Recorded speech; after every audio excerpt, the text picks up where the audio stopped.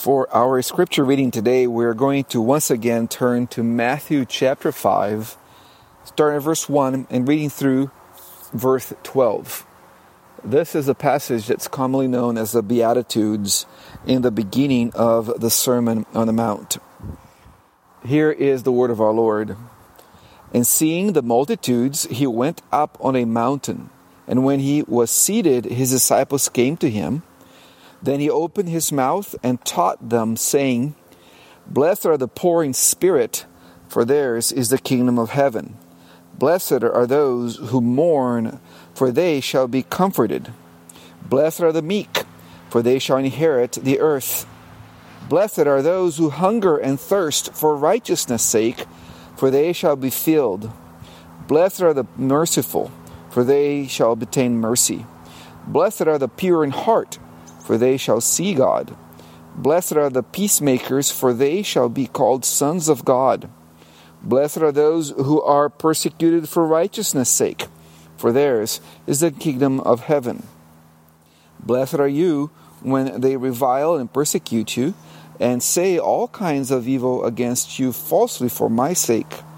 Rejoice and be exceedingly glad, for great is your reward in heaven. For so they persecuted the prophets who were before you.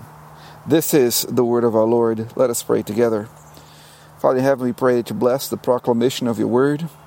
We pray that your Spirit be with the proclamation and with the hearing of your word this morning. We pray in Jesus' name. Amen. Do you remember Juan Valdez from the coffee commercials? 100% Colombian coffee, the richest coffee in the world. When I saw that commercial for the first time and saw the poster at the grocery store, I was very puzzled. I remember it was soon after I came to the United States, and I was at the Safeway on Marvin Road. Back then, that's all that was there, the Safeway and the McDonald's, and maybe Dairy Queen, I can't remember. But it was very puzzling. What was the virtue of 100% Colombian coffee? I grew up with Colombian coffee being the cheapest coffee you could get because it had no taste. So to me, 100% pure Colombian coffee was the same as saying 100% pure tasteless coffee. Yet the idea that it was 100% pure was very alluring, though it was just a marketing ploy. Now, what Jesus says here, however, is no marketing ploy. The happy person is the one who is pure in heart because he or she will see God.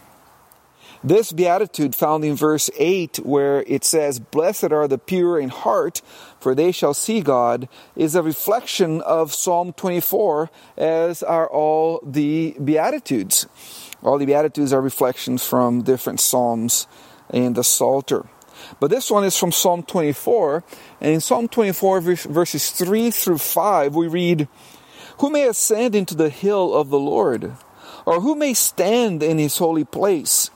He who has clean hands and a pure heart, who has not lifted up his soul to an idol, nor sworn deceitfully, he shall receive blessing from the Lord and righteousness from the God of his salvation. Now, if this is the case, if only the pure in heart, only if those that come before God with clean hand can see him, who is able to see God? Who is able to come in God's province? I know my own heart, and I know what the scriptures say about my heart, and I'm not, in that way, the one with the clean hands and the pure heart. In Jeremiah 17, verse 9, the scriptures say, The heart is deceitful above all things, and desperately wicked. Who can know it? Just later on in the book of Matthew, chapter 15, verse 19, Jesus himself says, For out of the heart proceed evil thoughts, murders, adulteries, fornications, thefts, false witness, blasphemies.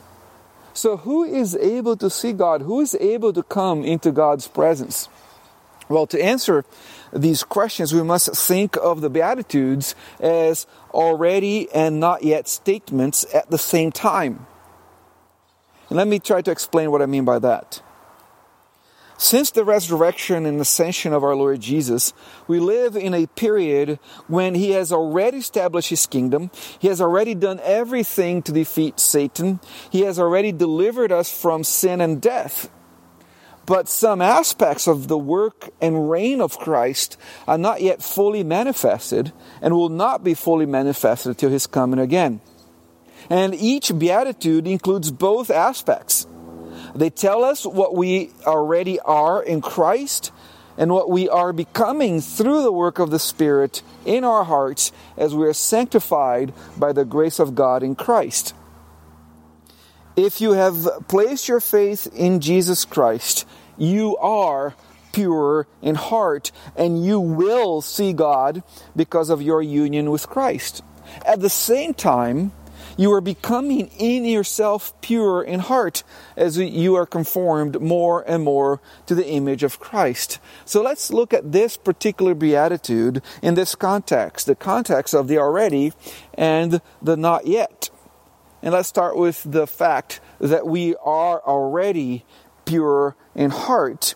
And let us start by looking at the words blessed, pure, and heart themselves. First, the word blessed. Both in the Old and New Testament, the word for blessed is the word for happy, for the word full of joy. And that's really our identity in Jesus Christ. We are happy in Jesus. We are those who are called blessed. The word pure has the idea of cleansed. It's similar to holy. It's a word from which we get the English word catharsis. It carries the idea of purging, of something that wasn't clean, but now is clean, from something that wasn't pure, but now is pure. It's used throughout the New Testament by Jesus, particularly in the Gospels. For example, in Matthew 23, verse 26, Jesus says, blind Pharisees, first cleanse, that's our word, the inside of the cup and dish, that the outside of them may be clean also. In the Upper Room Discourse, as Jesus is wanting to wash Peter's feet, and Peter resists him. Jesus says this to Peter, he who is bathed needs only to wash his feet, but is completely clean. Again our word here. And you are clean, but not all of you. In John 15, still in the Upper Room Discourse, Jesus says, you are already clean because of the word which I have spoken to you. Again, the word clean there is the same, is a related word to the word pure here in Matthew 5, verse 8. And this purity is necessary in order to see God. The author of Hebrews says in Hebrews 12:14, pursue peace with all people and holiness, which is just another way of saying purity, without which no one will see the Lord. It's interesting that he has a couplet here. There's two words, pursue peace and holiness. But yet, the second half of that verse says, without which, referring only to holiness, no one will see the Lord. And that's what the purity that Jesus is mentioning here is. Something that without which we will not see the Lord. And then we find the word heart. And the heart is who the person truly is. When there is no pretense, no barriers, no walls, no makeups, who we really are. That's what the heart is. It is often called, both in the scriptures and in theology, a person's nature. The heart is the wellspring of life, the control center for life. In Proverbs 4:23, Solomon says, keep your heart with all diligence, for out of it spring the issues of life. The heart is what pushes and controls our will. Again, our Lord, just later on in the book of Matthew, chapter 12, verses 34 and 35, says, for out of the abundance of the heart, the mouth speak. A good man out of the good treasure of his heart brings forth good things, and an evil man out of the evil treasure brings forth evil things. And that's why William Hendrickson then says, the heart is the very mainspring of disposition as well as of feelings and thoughts. So these are necessary for us to understand what Jesus means here. The word blessed, the word pure, and the word heart. And what I'm proposing to you here this morning, as we talk about the already of the Beatitudes, the already of being pure in heart, is this. You are already pure in heart because of the promise of the new covenant. Because you have come to faith in Jesus Christ, or because God has worked in you, you are already pure in heart. Remember the promise that God made to His people in Ezekiel 36? The promise that we call the new covenant?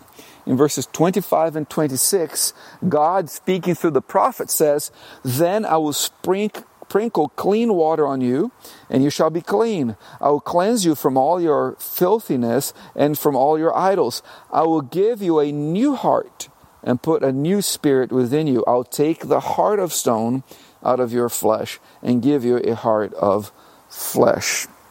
God has reached down and reached into you and taken away your heart of stone and given you a pure heart.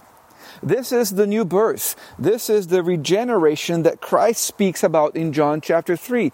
Remember when Nicodemus comes and talks to Jesus by night, and he talks about the idea of being born from above, being born again by the work of the Spirit. This is what the new covenant promised to us. And if you are in Christ, that's what's happened to you.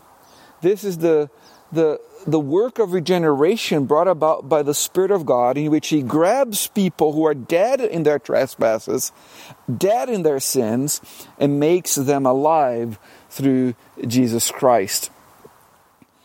That's what Paul says in Ephesians chapter 2, verses 1 through 7, where he says, "You He made alive who were dead in trespasses and sins, in which you once walked according to the course of this world, according to the prince of the power of the air, the spirit who now works in the sons of disobedience, among whom also we all once conducted ourselves in the lusts of our flesh, fulfilling the desires of the flesh and of the mind, and were by nature children of wrath, just as the others. But God, who is rich in mercy, because of His great love with which He loved us, even when we were dead in trespasses, made us alive together with Christ. By grace you have been saved, and raised us up together, and made us sit together in the heavenly places in Christ Jesus, that in the ages to come He might show the exceeding riches of His grace in His kindness toward us in Christ Jesus. This is what God has done in you and for you. You were dead in your trespasses and sins, and because of nothing that had to do with you, but all because of His grace and His love, He brought you to life by giving you a heart that is able to believe in Him. So when we read Psalm 24, we see Jesus as the righteous one.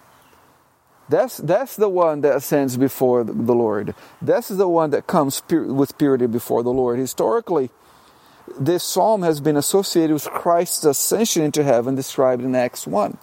Remember what we read in Psalm 24, verses 3 through 5? Who may ascend into the hill of the Lord? Or who may stand in His holy place? He who has clean hands and a pure heart, who has not lifted up his soul to an idol, nor sworn deceitfully. He shall receive blessing from the Lord, and righteousness from the God of his salvation. Jesus ascended into God's holy hill. He stood before the Lord with clean hands and a pure heart. He is the one that never bowed to an idol. And because of our union with Him, the Father sees us as He sees His Son, pure and holy. Not only that, but He has cleansed us and freed us from the power of sin.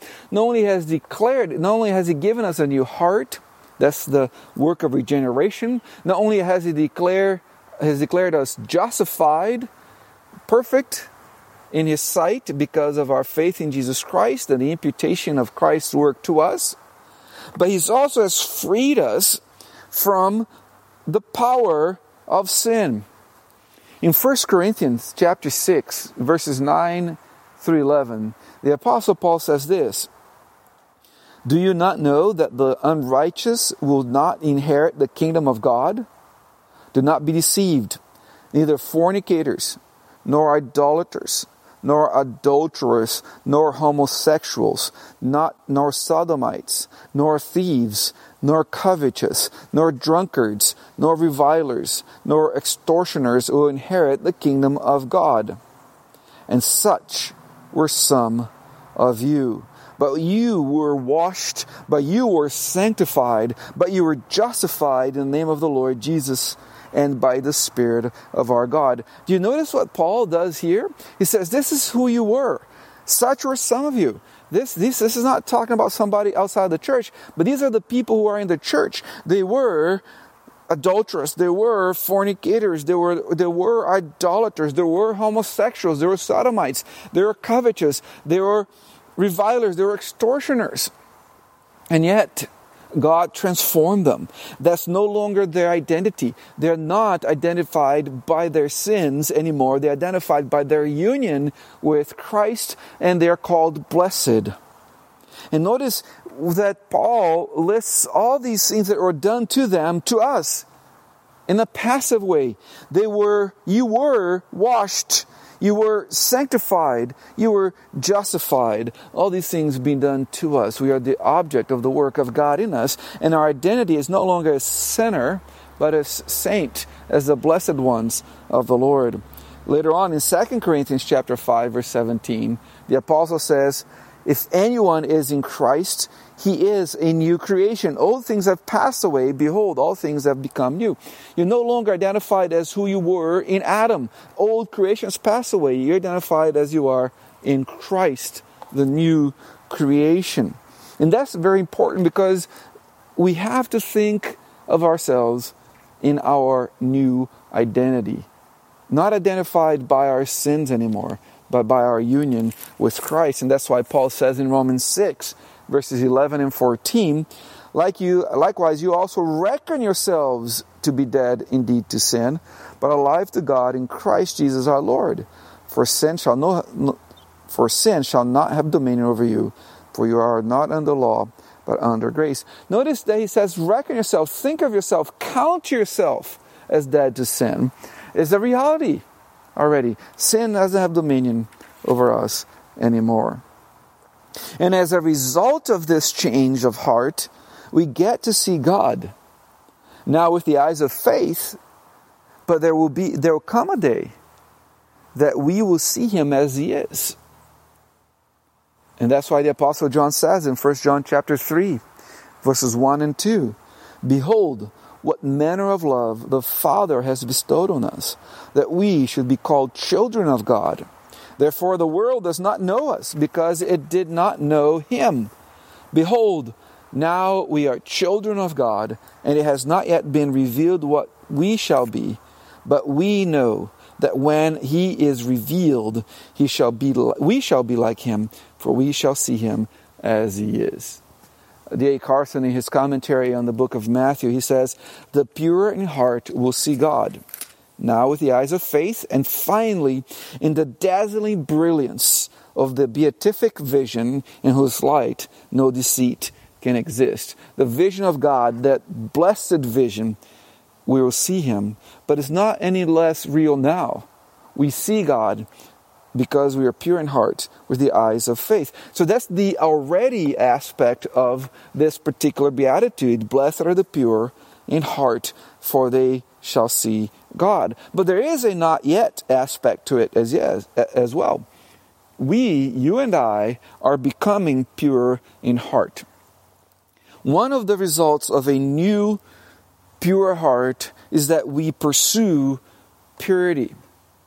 The exhortation that Paul gave to Timothy applies to all of us when he said in 2 Timothy 2:22, flee you also youthful lusts, but pursue righteousness, faith, love, peace with those who call on the Lord out of a pure heart. Pursue righteousness, pursue purity, because you have a pure heart. Again, Carson says, inward sham, deceit, and moral filth cannot coexist with sincere devotion to Christ. As a matter of fact, you cannot pursue purity in life without a new heart. There's no such thing as a pursuit of purity without first having a pure heart. And that has been the case from the very beginning of creation. In Matthew chapter 15, verses 7 through 9, Jesus says, hypocrites, talking to those who put the traditions of man above the word of God. Hypocrites.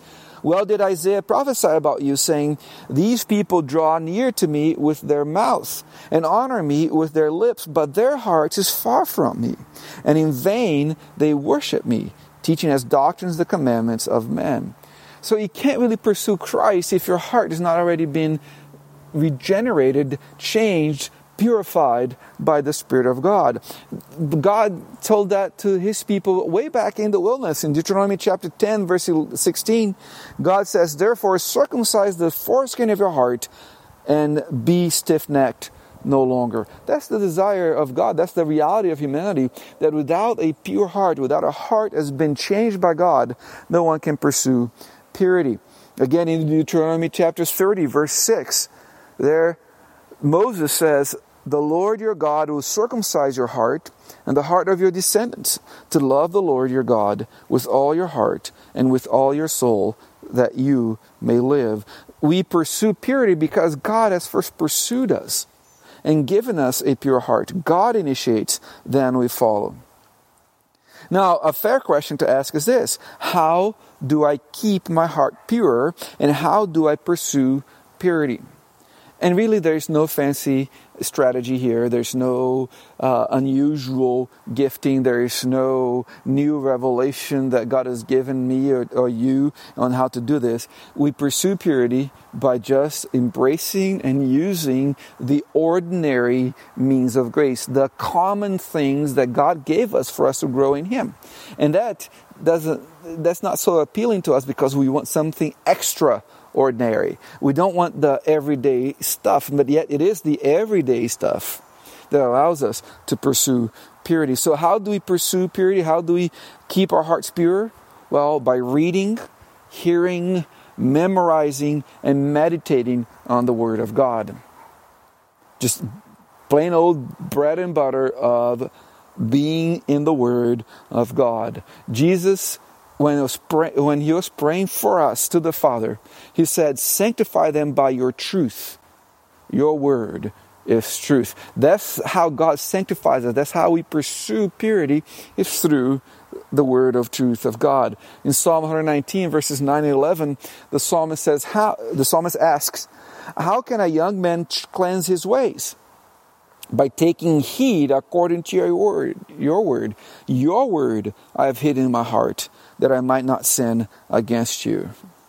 As we come to New Testament, the Holy Spirit, through the author of Hebrews, says in chapter 4, verse 12 and 13, for the word of God is living and powerful and sharper than any two-edged sword, piercing even to the division of soul and spirit and of joints and marrow, and is a discerner of the thoughts and intents of the heart. So do you want to know our hearts? You want to know how pure it is? You want to know how to pursue purity? We open the Word, and the Word shows us who we are. The Word reveals in our hearts what idols need to be killed, where we're doing good, where we're not doing so well. And it continues and says, and there is no creature hidden from His sight, but all things are naked and open to the eyes of Him to whom we must give an account. And He uses His Word to open those things out, to lay our hearts open to ourselves and to Him. So how do we pursue purity?